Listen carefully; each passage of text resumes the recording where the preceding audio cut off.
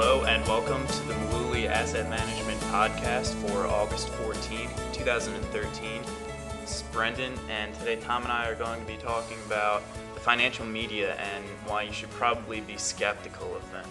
At least be a little skeptical, and when we talk about the financial media, we're not picking on anyone in particular, but we do want to point out that financial media includes companies like Bloomberg Radio and Bloomberg TV, CNBC, CBS Marketwatch, which is a pretty popular website, the Wall Street Journal, but there's lots of others. Yeah, there's plenty of news sources out there. And not only just these, but magazines as well that people subscribe to. There's a lot of different media out there that talk about Wall Street and investing. So it's funny, though, because most people don't think, what are the motives of financial media?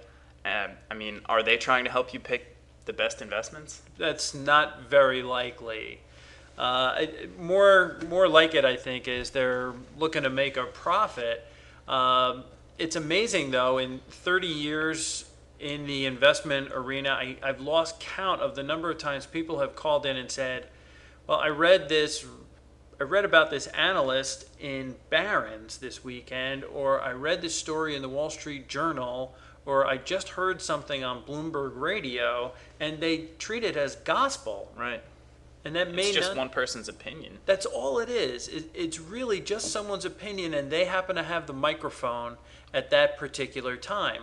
So really the motive is to make a profit. I mean, think about it. A financial newspaper is looking for subscribers. That's going to bring a certain amount of cash flow. The subscribers will bring advertisers. That's really going to help their business grow. A cable channel needs viewers, and they're going to do their very, very best to keep those viewers glued to their channel. Right. So, and they accomplish that by, having polarizing opinions or using that phrase that we've all heard, after the break we're going to discuss something whatever. really special, so stay tuned through the commercial. So they're going to have something really special, so you're going to want to stay tuned for that. They're just trying to keep you around. Right, keep those eyeballs glued to their channel. And they're also going to see sensational headlines. This may be the best stock idea for this year, or the three best investing ideas in this decade. It's a ridiculous claim. It really is a ridiculous claim, but it gets a lot of people's attention. Oh, sure. And I think human beings, being, the nature that they are, they'd rather stay where they are than change the channel or just stop reading whatever they're reading, because it's just human nature to stay that way. But have you ever noticed, Brendan, that these channels are never going to offer direct advice like, hey, you should buy this in your IRA.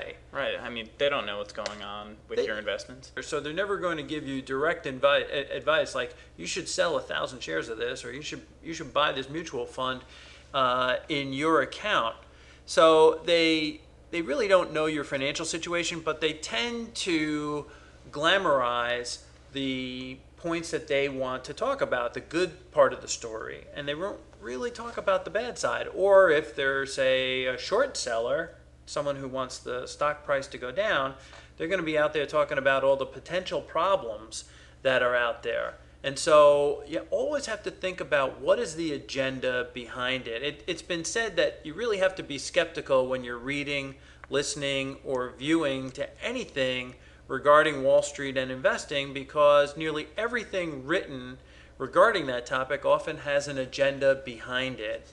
And Warren Buffett, who's got a fantastic track record over a long period of time, it's been said that he's accomplished his performance most of the time by just sitting on his butt and reading everything. Read all the sources, though, and form your own opinion. That is the bottom line. That really is it. You've got to form your own opinion. And so when we talk about different securities in these podcasts and presentations, we want you to know that none of the securities that we mention in any of these presentations represent a past specific recommendation of Malooly Asset Management. And of course, this presentation is not a recommendation to buy or sell any of the securities that we happen to mention in this broadcast. But if you're relying on a podcast for investment advice, we think you might be making a big mistake. And so we strongly urge our listeners to consult with their investment advisor before they make a decision to buy or sell any kind of investment. Now, if you don't have an investment advisor, we'd be happy to answer whatever questions you might have. You can call us at 732-223-9000, or you can find us on the web at maluli.net. Okay, that's all we have for this week. Hopefully you understand now why you should probably be at least a little bit skeptical of the financial media, and we'll be back next week with a new topic. Thanks for listening.